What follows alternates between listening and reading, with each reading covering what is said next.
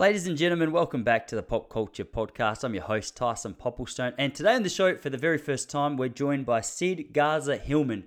Now, if you don't know Sid, he is a man of many talents. I'll go through that in just a moment. He's the author of 3 books, Approaching the Natural, Raising Healthy Parents, and 6 Truths. He's got his 4th on its way, which we speak about throughout this conversation. He holds a BA in philosophy from UCLA. He's a public speaker, podcaster, certified nutritionist, and running coach. He's an Oxygen Advantage breathing instructor and founder of smallsteppers.com. More than that, he's the Stanford Inn and Resorts Wellness Program Director, and he's the director of the Mendocino Coast 50K Trail Ultra Marathon. Today's episode is broad. We cover a whole range of topics, including unlocking time management tactics and boosting productivity, boosting efficiency with these time management and productivity tips, how we revolutionize or how we can revolutionize productivity via the small step methodology, molding the future of time management, harnessing the power of consistency and prioritization for success, navigating the digital world for enhanced focus and productivity, the art of balancing technology, solitude, and mindfulness in relation to time management, as well as a whole heap more. This was a really fun conversation for me. Sid's a really switched on guy with so much to share on so many different topics. So I really hope you enjoy this one as much as me. But for now, let me introduce, for the very first time on the show, Mr. Sid Garza-Hillman. So what are you going to tell us, tough guy? My usual, 0, nothing. Well, I was thinking yesterday, I was having a little bit of a think about the best way to kickstart a conversation with you, and I thought I would mention that I'm about midway through a book called Civilized to Death. And it's a really interesting overview of just the way civilization is at the moment. Like, with so many advancements and so many huge breakthroughs and so many ways that life is made much more simple, much more safe, much more enjoyable. The rent, I guess you could say, that you have to pay on that is a lot of the times life is overwhelming and confusing and chaotic and cluttered. And I thought it's really interesting because, like you, I've got a real passion for, or at least a big interest in minimalism, in living naturally, in living as close to a natural life, with inverted commas, as I possibly can. But you look at the culture that we live in, and in a lot of respects, it's not necessarily set up to cater or at least to encourage that particular kind of lifestyle. And I thought maybe a nice way to launch into this conversation and a way of introduction to you is so many people that I speak to seem to feel that same way, that life is busy and it's cluttered and it's fast paced and we've just got to do what we can with what we've got and just see how long we can operate like that for. Mm-hmm. Do you encounter a lot of people with that particular headspace? And how do you actually navigate a conversation of encouragement towards a person like that? Well, my coaching with clients is I'm a nutritionist and running coach and breath coach, but that comes much later. I'm first and foremost in the stress management realm with clients. My company's called Small Steppers. My approach is called Small Stepping. It's a specific kind of version of that, but that's how I get around it because I work with people who are extremely busy. And once in a while I get somebody who goes, I want to work with, it's a 12-week thing. I want to work with you, but I got to wait till this. And I go, no, no, because when those are dialed in, then the next thing's coming up. And if you can't figure out how to do it within the busiest of your days, you won't do it at all. So what I do via small stepping is sort of change their ability to look for little moments instead of big. We sort of go like, I won't do that because I don't have this huge chunk of time. And I'm like, well, if you can train your brain to be mentally tough enough to grab 5 minutes and make the most out of that 5 minutes, that those little or chunks add up over time. And sometimes that's the only solution for people, including myself. It's just like, I have an extremely busy life. People go, how do you get so much done? It's because I don't expect hours at a time. I expect minutes at a time, and then I'll grab them when I can. Mm-hmm. And otherwise, overwhelm is there all the time. Every client I've ever had is in a state of sometimes subtle, but sometimes not so subtle overwhelm. And it's like, look, if you're looking for 4 days off every week to just relax, you ain't going to get it, and you've got to steal. I call it stealing moments. I literally call it stealing moments. Like it's training people to steal back their time to reground and connect and all the things that are, become more aware of the things that are important to them, et cetera, et cetera. Yeah. It's funny the ways that you can steal time as well. I look at my own schedule, and it's interesting to see how quickly something which is a luxury can become something that you just expect to be a part of your life or rely upon. Like an example for me at the moment is, and I mean, this is a big, broader conversation, but I've recently just hit cancel on my Audible account because I was inspired. I'm listening to a book at the moment, or I'm reading a book. I bought the hardcover book for the first time in about 5 years. It's called 4,000 Weeks, which is essentially time management for mortals. 4,000 weeks is the average human life, or 80 years. Interesting. And I can't remember his surname, but Oliver is the bloke who wrote the book. And he speaks about within that time management worldview, so many people will become an expert at telling you how to manage your time more effectively, squeeze more in, get more done. But what they fail to mention is that eventually, despite all of that, you too are going to die. And it doesn't matter how effective you are at your time management. There's no such time management that's ever allowed us to actually avoid death. Yeah. And I thought, well, that's interesting, because what he speaks about is this idea that at the end of every day, there's going to be a sense of overwhelm if you buy into this idea that you've just got to get more and more done with a shorter amount of time. He goes, but the truth is, the day you die, regardless of whether you followed the most effective time management system, what you're going to know is that you died with a whole big to-do list. There's going to be plenty of things that you didn't get done. That's right. And that's going to be the story of humanity forever. And so I found that to be a breath of fresh air in a big regard, because when you recognize the fact that you're never going to get everything that you need to get done, it almost takes off a little bit of weight. But at the same time, it helps, I guess, clarify, or hopefully helps clarify, what it is that's most important, where it is you would like to spend your time. And that's one thing that seems to come through really clearly with what you speak about, is this idea of clarifying what it is that you should be dedicating time to, like eliminating so much of the excess. And I mean, that message seems to permeate everything that you speak about, whether it is minimalism or productivity or, insert your conversation, health and wellness. In reference to that, like that's more of a spark than a question. But I was just keen to throw that at you and see what you had to say about that particular philosophy, that particular approach to productivity. Yeah, well, I mean, it's if you again, back to my small stepping coach. If I teach people that they could do multiple things all at once, just not in the same levels, right? So things move, and the versatility and adaptability of the human species, when enacted, is very, very good at saying, okay, well, I don't have to stop doing these things, but I'm going to do a little less of these things because I'm going to do more of this thing, and then that thing's going to be sort of done, so I'll do less of that and a little more of this. And it's kind of, but again, it's a backdrop where you're running your life this way. You're not pushing in every area all at once. You're saying, I just finished a new book a few months ago. It's, I sent you the thing. So when that was on a deadline, that took the pole position. And then other things that I do, like I wasn't running as much. I wasn't, you know what I mean? Like there's other things. I'm a singer-songwriter, so I had less music at that time. So I was able to say, okay, well, the book is the thing now. And I was just telling a client recently, I was like, I would wait for my daughter getting out of ballet. She's 14. And I would be there maybe 10 minutes early. I would get a ton done in 10 minutes because I've been working in this realm for years. And so I'm sitting in the car, no internet, because I live in a rural town. So I'm literally sitting out this side, this community center, and my laptop comes open and I can go boop, boop in 10 minutes.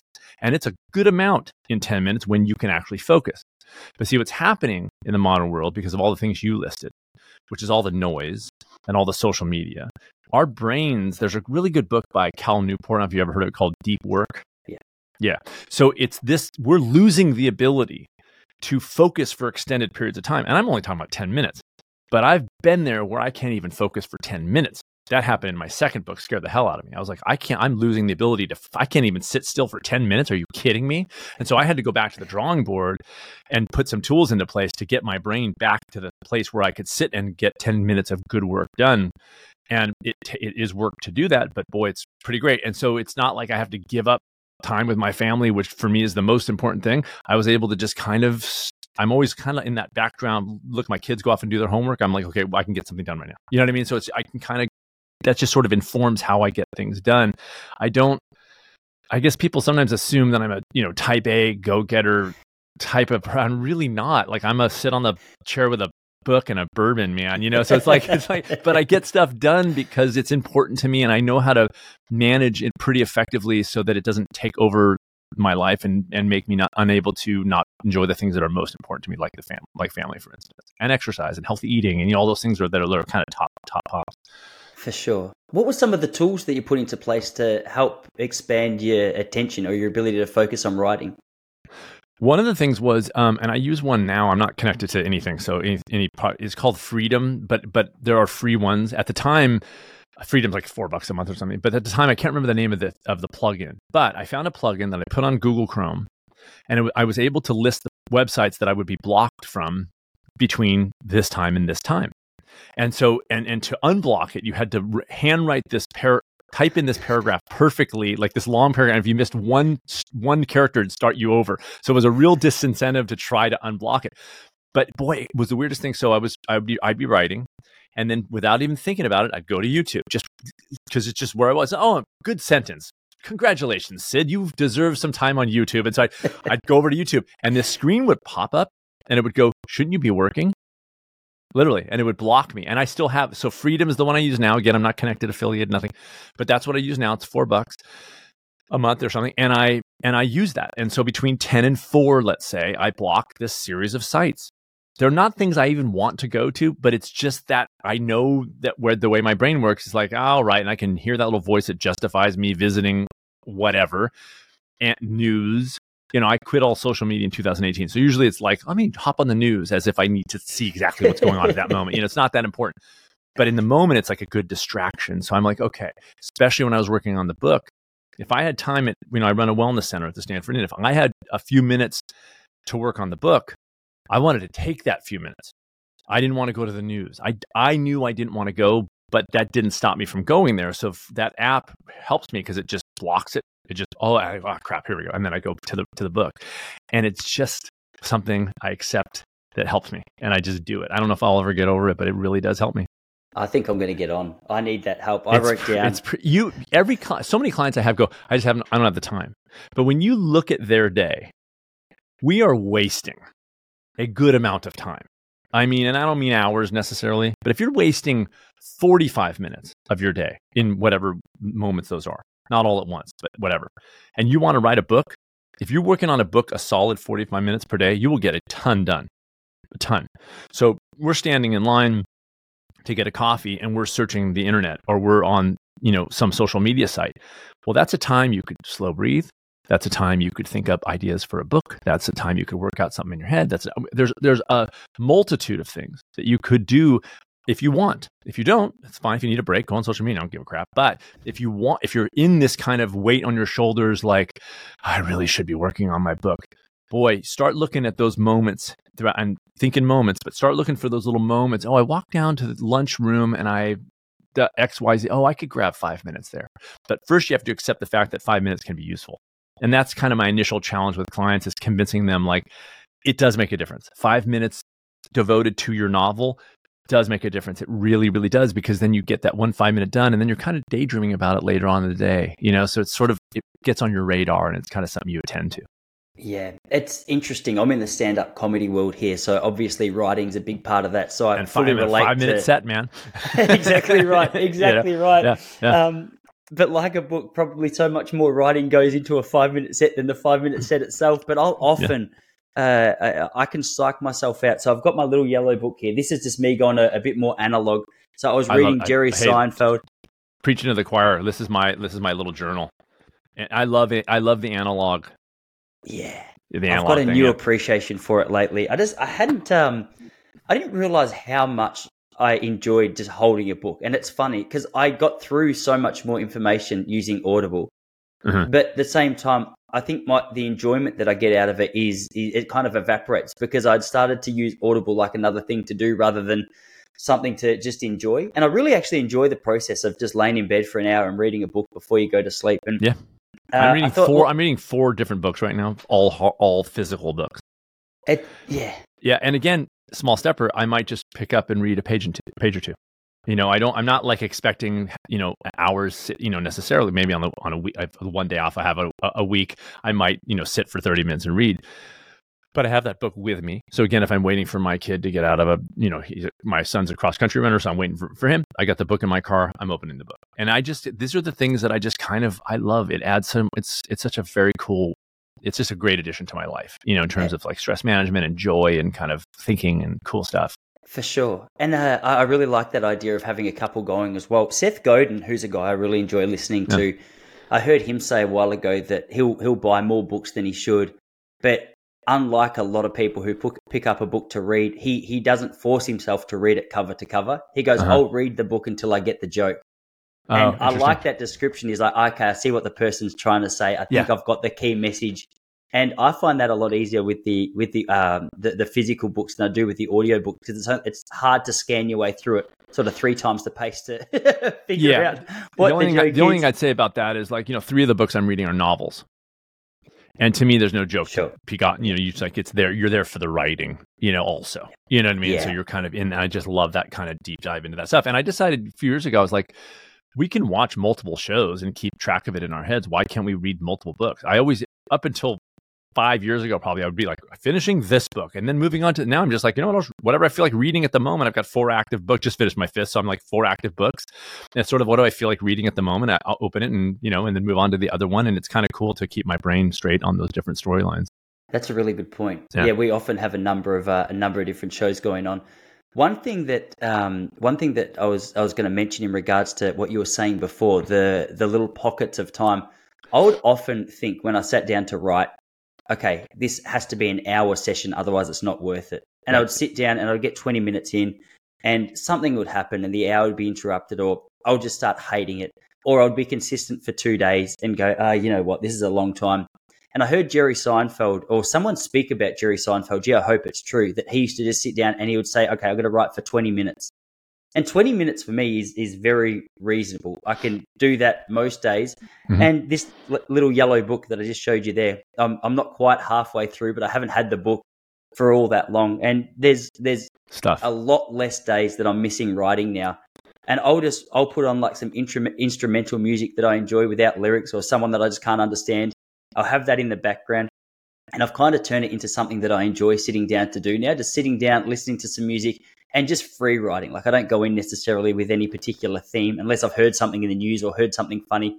I might riff on that for a while. And it's actually made the writing process a whole lot more enjoyable. And I'll just scan through and say, okay, is there anything that might be funny within what I wrote? It's amazing, like just looking back through pages over the last 6 months, how many little one-liners in there. You're like, there's something there.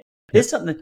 But I would put a bit of money on the fact that if I'd forced myself to do an hour or try and do more a day, I would have had a lot less done over that course of time. So with these pockets, there's so many things that are interesting about what you're saying, so many avenues that we could go down. But just to stick with your writing for a minute, do you have a particular structure or a particular schedule? That another one that I've heard is the world's most dangerous writing app, where you'll sit there for half an hour, and if you stop typing within that half an hour, it'll delete everything that you've written. And I like that as well, because it sort of forces you to stay focused. But so outside of the pockets of time, do you have a schedule that you use for your writing? Not really. And I think it's because I'm a pretty busy guy, so I don't, to me, putting a schedule in place might be okay, but then it's going to get blown out of the water in like 5 seconds. One thing I wanted to mention, what you said were like the hour versus the 20 minutes, that in a way encapsulates my whole approach, because people sometimes come in with these ideas of like, this is that thing. Hour, it's an hour. And it might sound like you have 8 hours, and so an hour is nothing. Well, an hour can be enough for some people to be a lot. In other words, they'll start dreading it. So what I'm doing right now, like I have a client right now who wants to incorporate strength training. Now, we've read the books and she's 5 push-ups per day. That's where I've started her, because her life is so busy, and I don't really start her there. What I mean by that is, she and I had a conversation, and my question to them is, what can you do starting today that is going to be like no big deal to you? And the idea of that is you begin the process. It's not about muscle building at that point. It's about establishing a habit.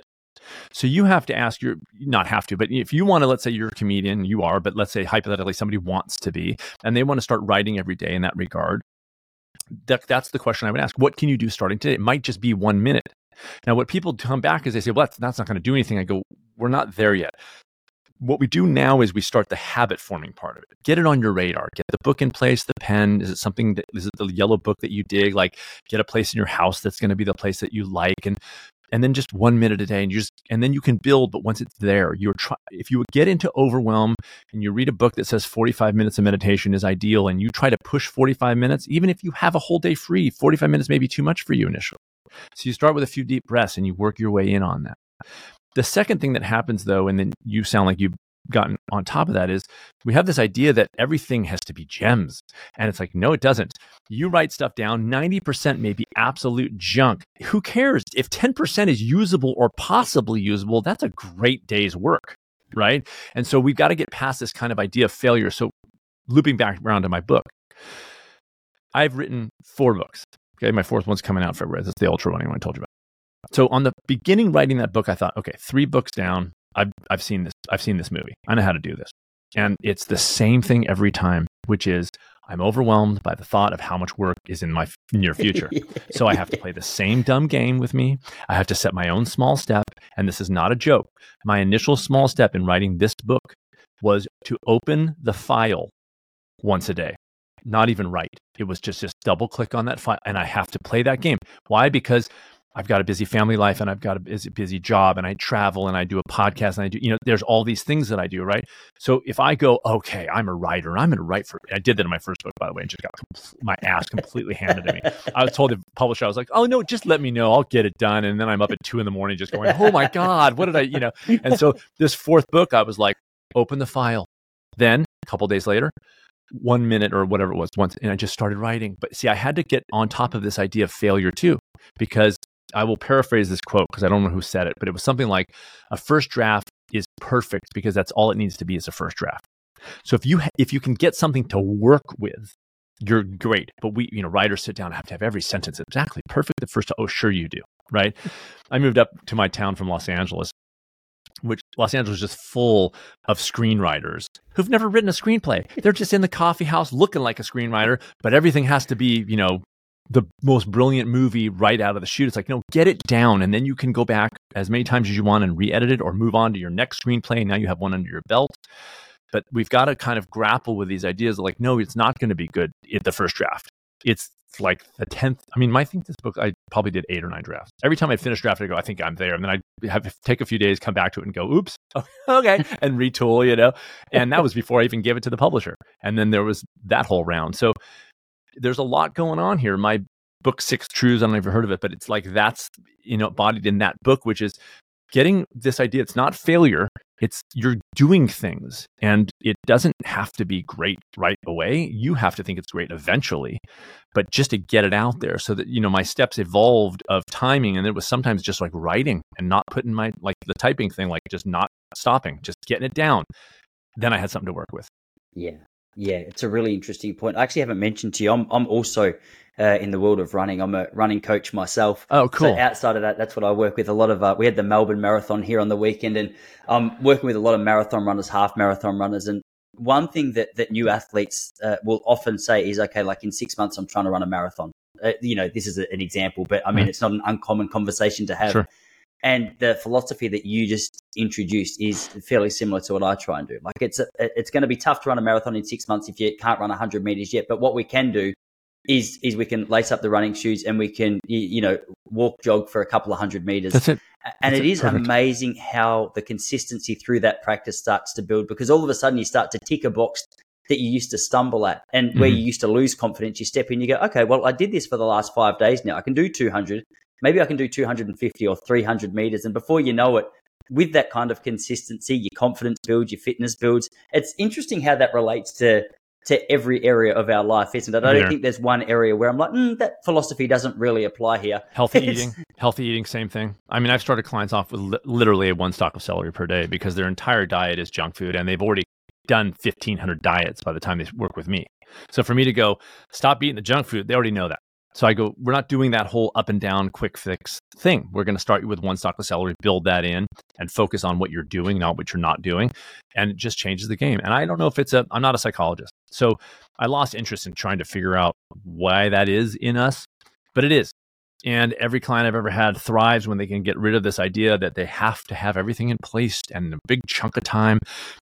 then they start to see this evolve. These little moments add up over time, and they start to feel like, oh, I can do this, and there's no overwhelm in sight, and it's pretty cool because then they can just get to the point where they are meditating 45 minutes a day. Just make time 6, or in your case, running a marathon. But if you think about that marathon on day 1, you won't go out the door. It's too overwhelming, and if you try to push yourself, what's going to happen? You'll get injured. You won't enjoy running. So you might push through it for a little while, and it's going to be a nightmare. And then you'll do one marathon and go, that was a nightmare. And so instead it's like, you build in and then you actually enjoy it. I've had running clients where they just come to me, they've been running, but then they start hating running. I go, okay, we're going to start from your knees bother you because you're pushing too hard every time you run. It's like, so let's come back and slow down a little bit and actually come out and start to think about things and not come back totally tanked after a run and see how that feels, So it's kind of back to the drawing board. Yeah. Have you heard of a guy called Gordo Byrne? No. Gordo Byrne, he's a really interesting guy. He's actually on Rich Roll's podcast fairly recently. I had him on I've got a running podcast that I do as well, and I had him on there.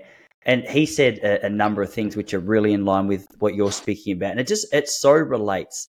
He was saying that, and to use the example of running again, that one of the most common problems in running is exactly what you just said. People get an overuse injury because they're doing too much too soon and just assume their bodies aren't cut out for it. And it seems that whether it's comedy or whether it's music or whether it's poetry writing or whether it's literally insert anything, people get the equivalent of an injury or burnout or some overuse experience and go, I guess I'm not just cut out for it. That's right. But all of these things seem to have a reputation for rewarding the people who are the most consistent. And I think that's why I relate so much to the small pockets that you speak about, because small pockets, there's a small pocket at every point in all of our days. But I guess before we get to that small pockets, we still have to clarify, okay, well, what should I fill those small pockets with? Because like you, YouTube is a danger to me. As much as I say I'm just going to hit the watch later tab and watch it tonight when I've allocated time, I'm going across to the play button. And I'm that guy who 45 minutes later, I'm like, I didn't get anything from that apart from a couple of laughs. Yeah. With a client that comes to you and is like, okay, love what you're saying, relate to what you're saying, totally agree, need pockets of time to fill with, don't really know what to fill it with. You seem very clear on the fact, hey, family's important, fitness is important, writing's important.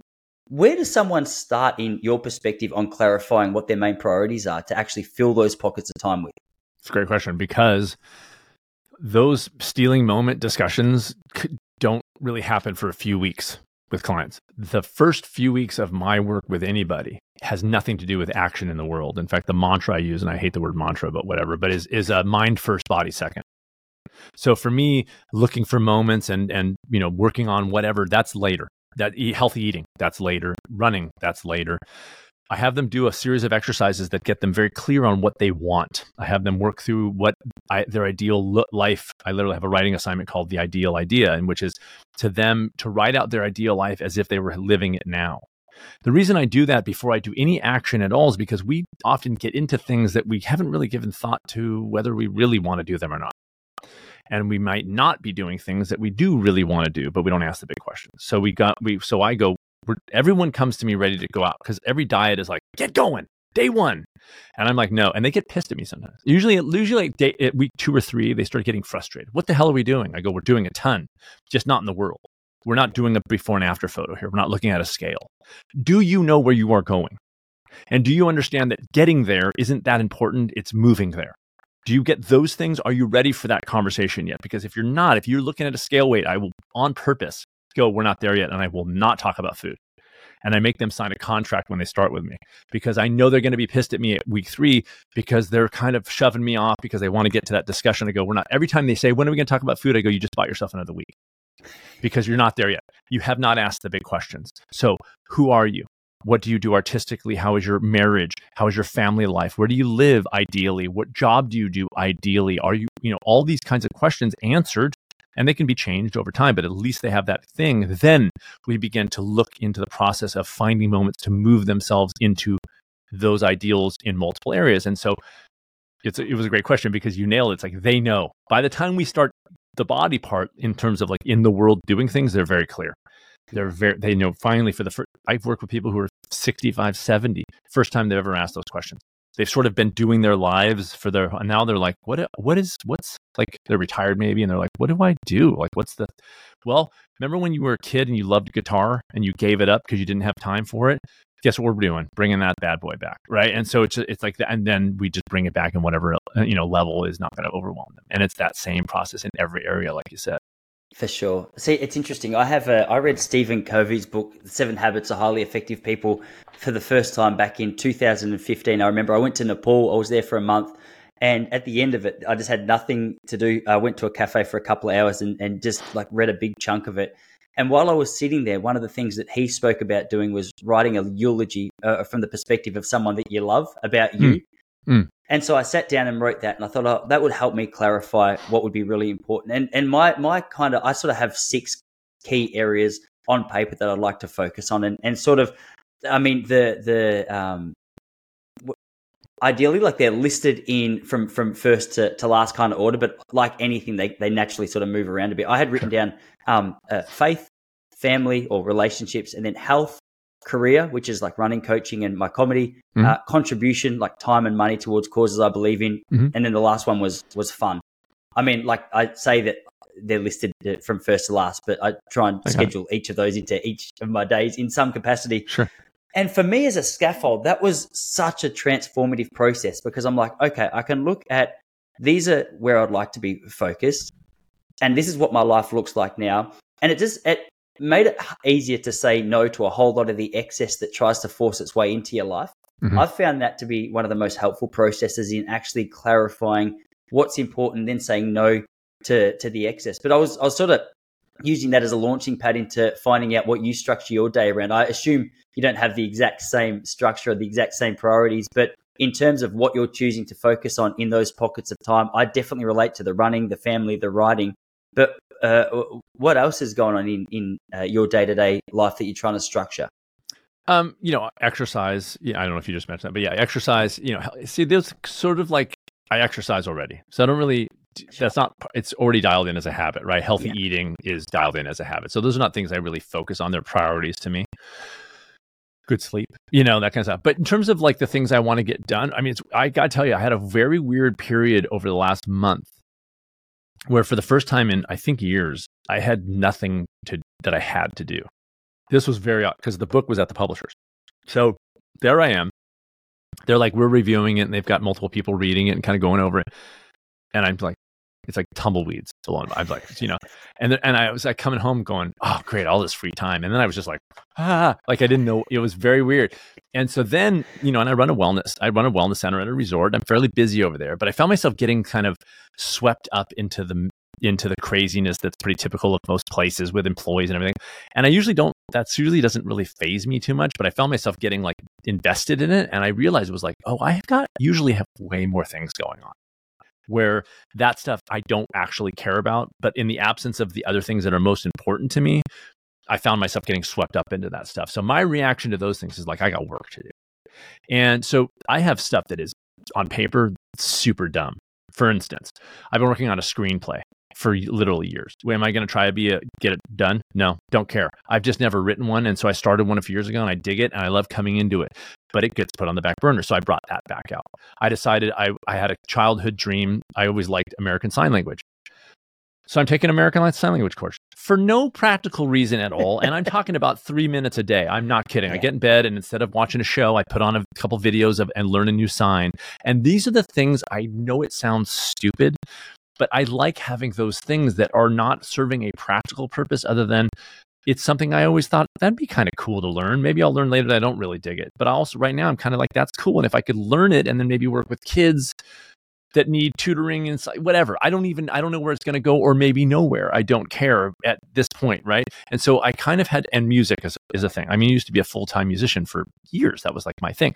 So bringing music back out. Just finished a new album for the first time in 15 years, went down to Los Angeles and recorded a new record. It's being mastered, and I have 3 new songs already in the work, so those are the things that in the absence of the book where that was my priority, way less of the other stuff. Now the other stuff's coming back in because the book I'm just kind of hanging with. I mean, I just had a meeting last week about promotion. That's where we're at because it's now just gone to print. So there's still nothing I can do right now. And that's a very weird thing because I'm used to kind of being in my race that I direct is until April. So that's kind of hanging. So I'm kind of in this no man, kind of floating zone here, and it's a little bit unsettling. So I'm trying to kind of bring in things, and it's time with family, obviously. But my kids are in high school and they have sports, and so there's plenty of time where my wife and I are home, and she's a graphic designer, where I don't even the family isn't like happening at the moment, So I'm trying to fill in my days with things that aren't social media or whatever. Yeah, well, the idea of having kids at high school that don't need constant attention sounds unbelievable to me. I've got a 3-year-old and a 1-year-old, and my mornings are spent dressed up as Superman and Spider-Man and jumping on a trampoline, thinking, I know I've been told how important this is, so stop thinking about your work. But gee, I could be getting some. Some other I'm still dressing up like Superman and Spider-Man, but for completely different reasons now. No, but my kids are but I have twins and they're 14. But I remember, because having twins is a whole thing. Like I remember when I always tell the story. My twins I have a 19-year-old too. She's in college, so she's now off at college. So she's out of the house. That was traumatizing. But my wife and I, our twins were 4 years old. 4 years, got it? We're sitting on the couch. My wife and I were having a cup of coffee, and we realized that was the first time in 4 years that we had not been interrupted within 5 minutes, and it had been 4 years. So, so I remember exactly where you are right now. It's like even when you're not really on it, you're on it. It's a whole thing. And it's funny that you mentioned the trampoline, because that was a perfect small stepping thing. Is with twins, and also with a 3-year-old and a 1-year-old, it's basically the same idea. I didn't go out the door and run. So we had a little mini trampoline, and I would just jump on it in the living room, and that was my exercise for over a year. I just was like, my value is moving the body. Do I have time to go on a trail run for 3 hours? Yeah, if I wanted to screw my wife over, have good luck with twins and another 5-year-old, you know what I mean? Like at the time. So it's like, so I was like bouncing on the thing, and it was like, great. I got to move. She did too. Put the babies on the floor. We would bounce on the trampoline a little bit, get some blood flowing a little bit. And you just do what you can do. But you're not saying I don't have time to exercise. You're like, okay, what can I do if I can't go for a run right now? What could I do that still makes me a little bit healthier than before, right? And so those are the kinds of ideas. I know exactly where you're at. Oh man, it made me just that story made me twitch. Anyway, it's so true. Like I have a 3-year-old and a 1-year-old, and I'm like, I know. I almost started crying telling you. It's very interesting. I relate to that idea of just. I don't relate to it yet, but I can appreciate how good that felt not to be interrupted for 5 minutes. My wife and I, just before we get back on track, we put the kids to bed the other day, and for whatever reason, my 1-year-old was having one of those nights, and we had one of those days. And we're doing sleep training with him at the moment. So I said to Jessie, my wife, I go, babe, how about we just go sit out in the car and have a chat? So we went out the front, shut the front door, shut the car door. And I don't even think we spoke. We just sat there and enjoyed some peace and quiet for a minute because, that's here. That's do you know, life with kids. You know who Louis C.K. is, the comedian? Oh, dude. Okay. Yeah, for sure. He had a bit early on, and this was when he's about my age, and I think he was within a year of my age. I've never met him, but anyways, and so he had this bit, but our twins were, I think, babies at the time that I heard it, so it's just right, perfect. So we had I literally was driving a minivan at one point because we had to get a minivan. I was like, God, that's a hit, right? So I'm already in a minivan, but he goes, this is his bit, and it was so right on. He goes, the time between when you buckle your child into the car seat, close the door, and walk around to your side of the car is like a Carnival cruise. And I was like, it's so freaking, because I would put the babies in, 2 of them, buckle them in, and I just go, I was sometimes, before I even heard the bit, I'd go, as I'm walking around to the driver's seat, just that moment of like, they can't do anything. I just have this, talk about stealing moments, right? It was just this kind of thing. I was like, God, that's so right on the money. Like just these moments where you have to take it, otherwise it'll drive you crazy, right? I know that bit you're talking about. He's a funny man. I went and saw him. He came to Melbourne about 6 months ago, and I tell you, just everything he says is it's so funny, especially here in Melbourne because we're such a PC city. Oh, well, I say we, but I mean not everyone. You get a bloke like him come in, and it's so nice to see 5,000 people come and watch and just lose it laughing at what he's saying. It's like, oh, thank God. Okay, there's still people who are relatively hope for relaxed. Humanity. Yeah, I know. Yeah, aren't bent out of shape about the littlest of things. Yeah, I know. Yeah. No, it's good, man. So, in relation to what you're doing, a lot of it's creative. Mm-hmm. So, whether it's writing for your music or whether it's writing for your books or, whether it's the courses that you're putting together or whatever it is that you're doing, the creative side of things is really interesting because there's so many different directions you can take everything creatively. Like when you're writing a joke or when you're writing a song, there's infinite opportunities and directions. And for a lot of people, that concept or that thought can be really overwhelming. I know at times I think I have a joke down and I'll look at it and I go, oh, but like you could take it in this direction and that opens up a whole other can of worms. Mm-hmm. And that's one part of the question. Well, that's the setup to the question. And so with that, it can take up a lot of mental real estate because you don't necessarily need to be sitting down behind a computer or a notepad to tap into that. A lot of the time, I know my best ideas, or at least processing some of my best ideas, happen when I'm out on a long run. But in some black and white part of my brain, still I have to wrestle with this idea. If you're not sitting down behind a notebook, you're not doing the work, which I know is untrue to a degree.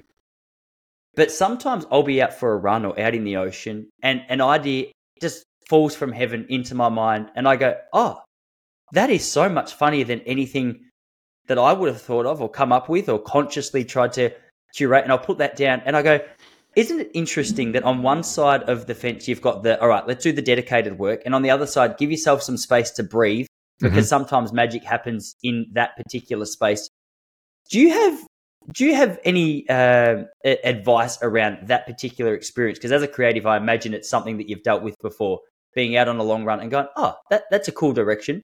Because I think to try and clarify or boil down everything I'm saying, a lot of the time we feel guilty when we're not sitting down behind the desk doing what looks like work, forgetting the fact that when we're out there clearing our head, giving everything space to marinate or breathe, the good ideas seem to come.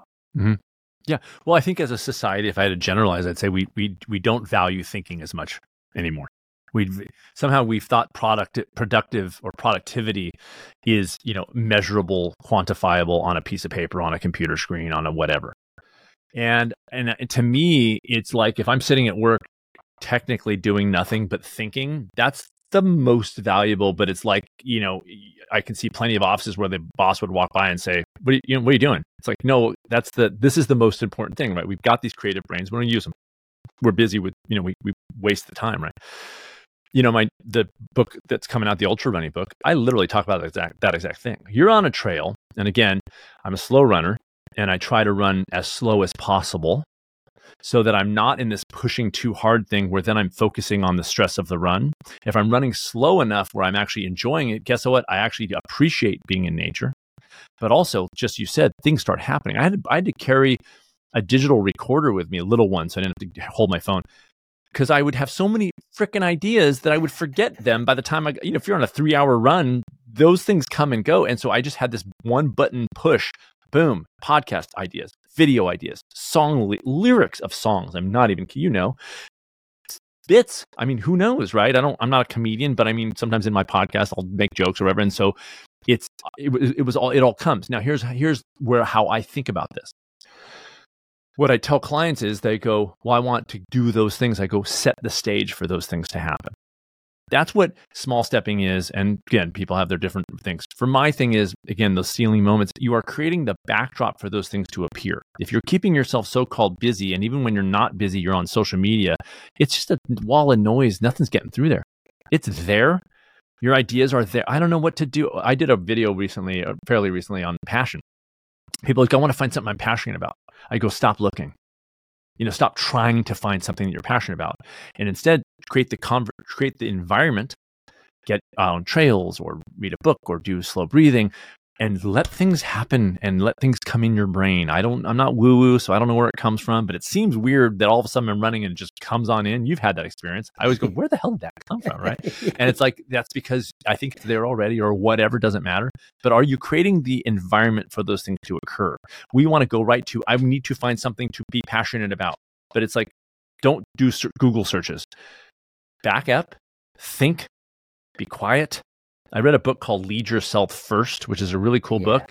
He calls it solitude, and he defines it as, I'll paraphrase, but freedom from inputs from other minds. So in other words, it doesn't have to be quiet on a trail or on a mountaintop in the Himalayas. But are you purposefully putting something in your head, music, podcast, screen, or are you not? And if you're not, you could be on the busiest subway in the world, but you can be in total solitude if you're just doing supposedly nothing. Then you allow this stuff to happen in your brain. But we just put everything, kids are walking around with, and adults with AirPods in their ears all the time. It's like there's never, shut up for a second. See what happens when you shut the hell up, right? and it's kind of amazing, but boy, that's a challenge. Because all these things, all these distractions are real great ways for us to not have to think about and ask the big questions. That's the hardest work of living. That's why clients, like I said, I piss them off because I go, what I'm going to have you do is the very hard. Doing a diet is easy. Tell me what to do and I'll do it. That's okay, fine. Anybody can do that. But can you actually decide how you want to live, how you want to eat? Do you want it to be long-term, or do you just want to lose the weight and gain it all back? Do you want to be healthy and at a healthy weight, or do you just want to lose weight on whatever stupid diet you're going to do, right? These are the big questions, but we don't ask those. We go right to the before and after photo and buy the products and we go on our way, and then we fail every time because the big questions were not asked. So yeah, it's those moments of solitude. That's the stuff, man. And it doesn't have to be 3 hours on the trail. It can be 5 minutes walking outside with nothing in your head at the moment. Yeah. One thing that I adopted maybe 12 months ago, I just wrote down a couple of little, I call them bumpers for my life, just a couple of things just to keep me on the straight and narrow. And I don't always nail it, but when I do, I feel better for it. One of the things is I like to get at least 60 minutes just outside a day. That's the other nice. thing, I like to be completely disconnected from any form of technology for at least 60 minutes a day. Yeah. And the reason for that is exactly what you're saying. A lot of the time, me in nature, I've got a great trail that I run along here, the Ballerine Rail Trail. It's a nice gravel path, pretty quiet, out in between paddocks and farms. There's not much going on out there. It gives you a little bit of space to think. And you come home, or often come home from that after I've had the heart rate up, I've been sweating a little bit, and I've had a little bit of a chance to think. And I go, things aren't as chaotic as kind of what I had made them out to be. And I'm sure you've had that experience. You sound like you're wired similar to me with a YouTube conversation, but I'll often feel as though I'm much busier than I really am, based on the fact that I'm filling that potential quiet time with just BS that doesn't need to be there at all. And I'll get to the end of the day, I'm like, oh my gosh, I feel so frantic. And Jesse's like, oh, like we're on a holiday. I know. You know what I mean? What are you talking about? You feel stressed. Yeah. It's getting worse, it just is, it's like there's so much, these phones are, well, so part of my approach with clients is that when we get to the body first, they put into what I just call a steps list, which is kind of a to-do list, but it's for the things that are important. It's not part of the grocery shopping list. In other words, it's their own thing. And for the first few years that I've been doing this, like 12, 13 years, for the first, I was like, oh, you can put it on your phone. But now I really, for the last about 4 or 5 years, I'm like, not on your phone, man, because you go to your phone, I'll check my steps list, and then your phone has a text on it, and then, I might as well check out YouTube, and I'll go to the news, and I check my email, So I have a piece of paper, literally, that I keep in my pocket, and a physical piece of paper with my own personal steps list on it. And I urge clients to have it analog, because it's just having that little, I call it a sacred document. It's just this little thing of like, this is me, and this is how I want to be in the world. This is the stuff that is most important to me. This is moving my life forward. And I have this little thing that nobody knows it's there, and I really like that kind of aspect of it. Whereas a phone is just a vortex of all things crazy. It's also very useful. I mean, I use a phone to set alarms to remind me to do things. I'm not anti-technology, but there's just so much incorporated in that one little piece of equipment that sometimes it keeps us off the track instead of on the track.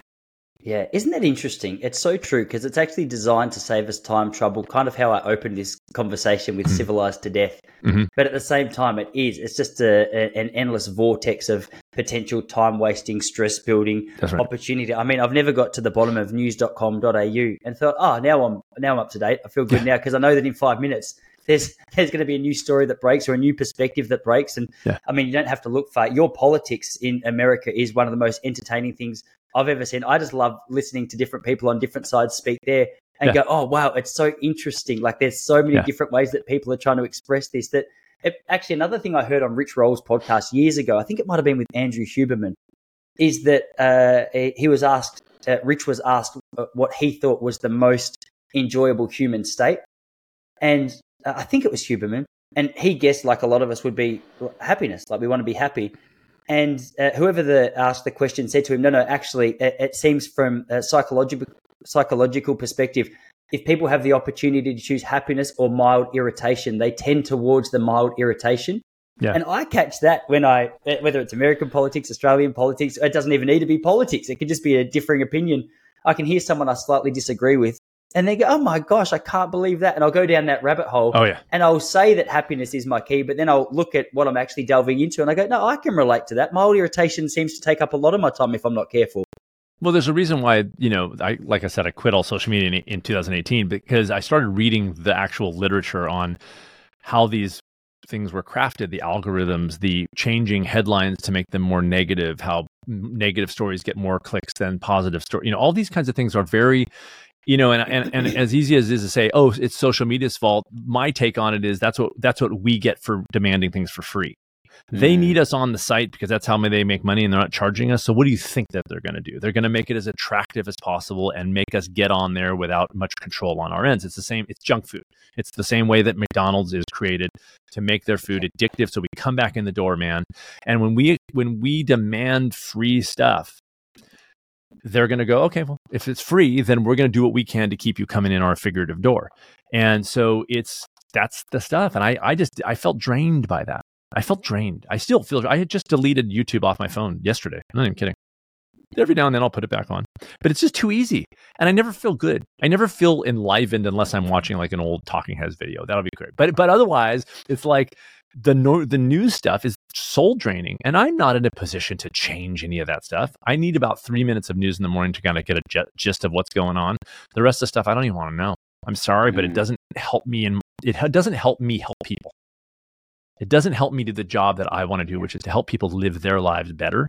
That stuff gets in the way. Sure. And social media was getting in the way of that. It definitely affected my career negatively to get off social media. But as a practitioner and a coach and a writer, I never turned back. And I quit it with the idea that I'll just quit it for a little while and I'll get back on. And I never did. I was like, oh my God, this is paradise without it. You know, for the family, like everything was better. You know, being on a trail and not thinking, oh, this would make a good Instagram post. You know, instead just going, I'm just going to experience this thing now and then go on to the next thing that I'm going to experience, you know, and it just was great to just see that stuff wash away. It was amazing. This is something that I often contemplate, I often flirt with the idea of doing. And the exact reason I haven't done it is what you just said, career. Mm-hmm. If I wasn't doing stand-up comedy or if I wasn't doing the running, I mean, this is why it's weird, because I can hear myself making excuses already. I'm on there purely because it's an opportunity to get my product out there, hopefully sell programs, or hopefully, sell tickets to the comedy shows. Sure. But at the same time, I fully relate to what you're explaining. This idea is, I know it's not beneficial to mental health. Like, it's very rarely that I put Instagram down and go, oh, I'm glad I did that. That felt good. Yeah. And so, like you, not like you, because you've taken it to a whole nother level, but I'll often put it away for a weekend or a week, and just leave it, because I don't really like it. I don't necessarily have a good reputation on there, in the sense that I don't know the tricks of the trade. I'm not on there regularly. I just post when I have something to post. Yeah. But in saying all that, maybe it's a courage thing. I'm not 100% sure. But in terms of your life now without that, you say it's just incomparable to how you felt with it. And I got to tell you, and I'm not exaggerating when I tell you this. And this is, people are going to see this on video also. This interview. Yeah, they will. Yep. This is what my hand looked like, and I'm maybe I'll exaggerate it slightly just so you can catch the visual. This is what my hand looked like when I deleted Facebook, and this is maybe a 1% exaggeration. My hand was shaking physically as I was going to hit the delete button. And I deleted it. I didn't just put it on hold. I deleted Instagram. I deleted Strava. I deleted LinkedIn. I deleted Twitter and Facebook, all within about a 1 month. Just delete. And my hand was trembling. And that's when I was like, this is probably not the least addictive thing ever. You know what I mean? If my hand is literally trembling as I'm going to hit the delete button. And again, it was a test. It was like, okay, well, I'll just see what this is like, and I can always get back on. And I'll put it this way: within a year of doing that, I had written almost an entire album's worth of music. Now, is it because of that? Can't prove it, but it looks like that. It looks like that. And it wasn't like I was on social media that much. I had an assistant at the time who was doing a lot of my posting, but I would feed her content and things like that. But it was thinking about it. It was checking likes. It was infecting my brain in times when I wasn't even on the phone doing the thing. And so without that, there's that solitude. It was like sitting there going, oh. And that's how I had the idea of my new book. That's how I had song ideas. That's how I started playing music more. That's how I started journaling again. That's how I started writing the screenplay. All these things of like, oh, there's other things that are more worthwhile. I am a far better coach, like by 1,000%, not having social media. I'm just not as successful of a coach. And so it's like, okay, but I mean, even my podcast, like my first podcast, I had thousands and thousands of listeners, the Approaching the Natural one, right? That was when I was on Rich's show. Like that was that kind of thing. But then I quit all social media. I launched a podcast like later in 2018, and I've got like a fraction of the listeners, because I'm just not posting that whole thing. But I don't know what to do. I don't know what to do. I'm in a bind because I probably should do it, but I hate it, and so it's like, and I hate the companies. I don't like who owns them. I don't like the way they're run. I don't like the way, there's nothing benefit. I look at Twitter or X and I go, you're the least attractive guy in the whole wide world. Like, why would I want to support you in any way? You know what I mean? And so there's a few industries like that I'm just like, I'm not giving you my money or my attention, and it's a principled stance. And sometimes those don't benefit us. Yeah. Principled stances often don't benefit us, at least not financially. But quality of time with my family, better. Creative stuff, better. Writing, better. Life in general, better without it. Yeah, for sure. That was my experience. Man, tell us a little bit about the new book. It sounds really interesting to me. I'm obviously a huge fan of the title. I like the idea of what it is that you're doing. It sounds as though, still a little bit away from being published, or not published, but being released to the public? February 6th of 2024. Okay. So it's close. We're now in the promotion phase. So what is it? 4 months away? 3 months about. It's called Ultra Running for Normal People. And my definition in the book of normal people is basically anybody who's not an elite athlete who has like a ton of other stuff going besides the sport of ultra running. So it's a part memoir, but part philosophy. A lot of it is basically the subtitle is life lessons I've learned on and off the trails. So it's sort of getting into ultra running as a person who is completely not a good athlete, first of all. And second of all, I ran my first ultra at 46. So this was not something that I had been doing. I was not an elite athlete at any stage of my life. A runner, recreational, a couple miles here, a couple miles there kind of thing. Did a 10K a couple times, a half marathon when I was 38. Never really took. Decided I'd try a marathon when I was 45, did 2 that year. They're fine, didn't enjoy them, rode, and then came across an article about the Tarahumara and men's health. This is before Born to Run. Jeff Stanford at the Stanford gave me this article. You should check this article out about barefoot runners. I was like, holy crap, this is the coolest thing ever. Then I read Born to Run, and I just started running on trails for the first time ever. And just whatever switch that went off. And I was eating real well, feeling real good, no soreness or anything like that. So I thought, well, let me just see. So I signed up for a 50 miler, man. And it was like totally out of the wheelhouse. So in the book, I explore discomfort. I explore fear. I explore the sort of demanding of attention when you're on a trail. You can't lollygag because you'll fall. This idea of like connection to nature, and I call it wild attention in the book. But basically it's a cell, without being a literal cell, but of people to explore this sport. They think that it's for elite athletes. They think it's for type A people who are, elite athletes their whole lives and have done these incredible. It's not. If it is true, if I can do it, anybody can do it. I'm really not that. I'm just kind of a very mediocre runner. I run middle to back of the pack, but I enjoy the crap out of it. It's challenging. And there's times in every ultra I've ever done where I literally want to quit. I talk about in the book. It's not a joke. I'm not like, I want to quit. I'm like, no, I actually do. And then there's that moment where you push through that somehow. Yeah. And that's the stuff that we put in our back pockets, where we go, oh, this is like the stuff of life. Like, again, and I'll wrap it right back around, Tyson, to what we've talked about with social media. It's like we're also a little bit too comfortable. At the moment that we have a little discomfort in terms of things we're thinking about, or we have a distraction in our hands. But when you put yourself in a position on purpose of discomfort, of stress, of challenge, my last chapter is called Testing Your Mettle. You have to do that on purpose these days, because there's nothing that we can be comfortable all the time. At the moment that our stomach hurts, we have Pepto-Bismol and Tylenol. We have solutions, so-called, to every moment of discomfort. If we're lonely, we have a TV show or social media to watch. If we're unhealthy, we have all those pills and things to make us not feel the symptoms. If we're, what I mean? We can do it. We can basically do our lives with very little discomfort. It just doesn't make us happy. Mm-hmm. So getting into, I do cold therapy, I do breath work, I do, sauna, I do whatever, things that and then running, and then kind of things that are hormetic stress, that are called little bouts of stress that kind of test us a little bit. They make us respond with strength, getting stronger in our lives, dealing with discomfort. I don't sell to my clients a comfortable life. I go, you're going to be happier because you're going to work your ass off and actually going to feel a little uncomfortable sometimes. And that's okay because that's kind of humans. That's what we do. This technology-based comfort isn't real. It's not how we evolved. We evolved dealing with lots of different things in nature, and we had the strength to do it. And we've taken ourselves out of that picture, and it's not making us happier and healthier. Look at the human species. We're not getting better. We're getting more violent, more unhealthy, more unhappy, more lonely.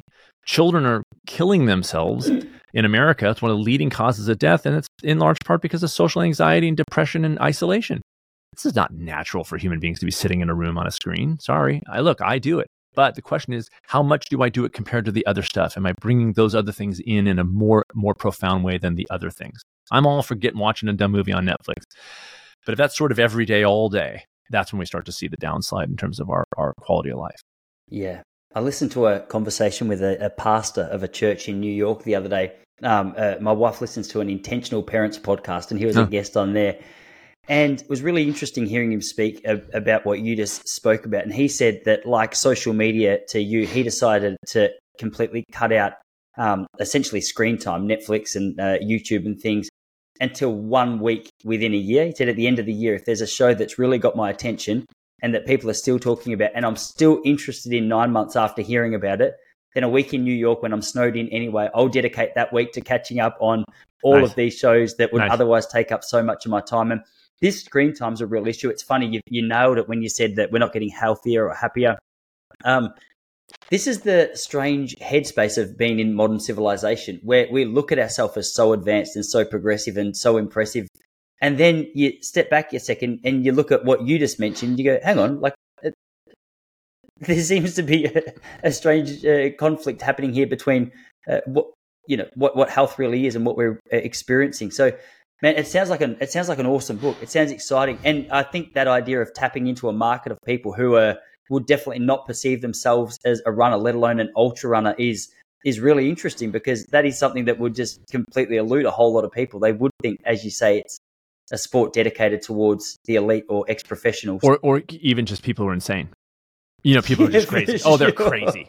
I talk to people who are, they go, what's an ultra marathon? I go, it's anything over a marathon, and it's on trails, 99% of the time. And like, oh, you're like an elite runner. I was like, oh, no. And I have 3 kids, and two are twins. No, clearly if I can do it, you know what I mean? And they're looking for that kind of like, it ain't me. And it's more people than you would think. And I don't know if my book's going to be successful at that message, but I really gave it the old college try because it is such a cool thing. Part of it is I direct a race. It's called the Mendocino Coast 50K. It's every year. It'll be in its 7th year. I had to knock it off for COVID for a couple of years, but in next April, right? Sells out every year. I have 0 social media. I send a email to my list and go, opening registration on this day and time, sells out, 8 minutes, sold out. Wow. Somebody came from Australia. Yeah. South Africa, Australia, UK, Canada, and then over 15 states. And I keep it small, 150 runners. Anyways, it's not an elite marquee. I don't get pros. I don't think I've had like 1 pro ever, or 2 total. But you should see the people who run. Every shape, size, color, background, whatever. There's no through line. There's no, this is the type. Moms, dads, at least 4 to 5, wait for it, over 70-year-olds. Yeah. It's a 34-mile with 5,000 feet of elevation, at least 4 to 5 over 70-year-olds, at least 10 60s in their 60s, crossing the finish line like nobody's business. Oh, great race. And they go tromping off to their car, and I'm like, my jaw's dropping.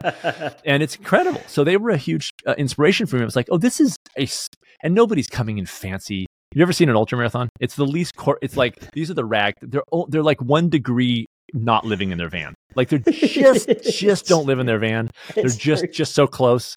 Any wrong turn, they're in their van. They're like that close. And so they're wearing things that are, this is what I run in most of the time, not even kidding, $1.50 used clothing. Perfect. Country Western short sleeve shirt. That's my normal running short. I got it for $1.50 at the used clothing store, literally. So it's like it's like this great, and that's when I started to see, especially at last year's race, it was like, this is why this book is important to me, because I'm seeing these people cross, and a lot of them are in tears, and not because they're hurt. It's because there's an emotional release. There was a lot of fear walking up to the starting line. For many of them, it's their very first race. Sometimes it's their first race, period, not their first ultra. It's their literal first running race. So they don't know if they're going to finish, get hurt, if they're going to fail, supposedly, and they come across the line and it's like this outpouring. It's like they put themselves out there, man. And I'm like crying throughout the finish. I keep it at the size it is because there's one thing that I take very much pride in, which is that I greet every runner, literally every single one as they come across the line, right? So I'm high-fiving or hugging or whatever as they come across. And it is emotional. It's the very coolest thing ever. And I'm addicted to that part. The race is very stressful for me to put on. It's a very much of a family. My wife and I are loading the supply truck the night before. Like, I do not have a crew of people and I live in a very small town. And so it's a thing. That's why I do it. And that's why I take on that stress, because it's the very coolest thing to see these people put themselves out there for no reason, no practical reason at all. Just because the intro in the book is called "I Wonder If I Could," and that's essentially what I'm seeing people. That's what I did. I wonder if I could, and it was like, all right, well, I'll do this, and if I fail, I'll just have to grapple with that, But showing up to the line is very, very cool. Very cool. Yeah, awesome, man. Well, Sid, I'm gonna let you go enjoy your evening. I'm not sure what time is it where you are right now. It must be getting late. 4 p.m. What's the time change? Is it like next week, but 4 hours before? What's going on? Yeah, something like that. Yeah, we're February 2024. No, it's 10:05 on Tuesday morning over here. Okay, so you're a day forward, but 6 hours behind. Yeah, you got a lot to look forward to. It's a beautiful morning. Seriously, let me know what happens. Yeah, I'll call you on the 5th of February and find out how my book's doing on its release. Anyways, thanks for coming on, man. That was a lot of fun chatting to you. Such a pleasure. Totally, yeah. And I'll send you I should be getting a PDF of the ultra running book. I'll send you a copy. Oh, that'd be amazing. Yeah, I'd really love to check that out. Cool. All right, man. Total pleasure meeting you.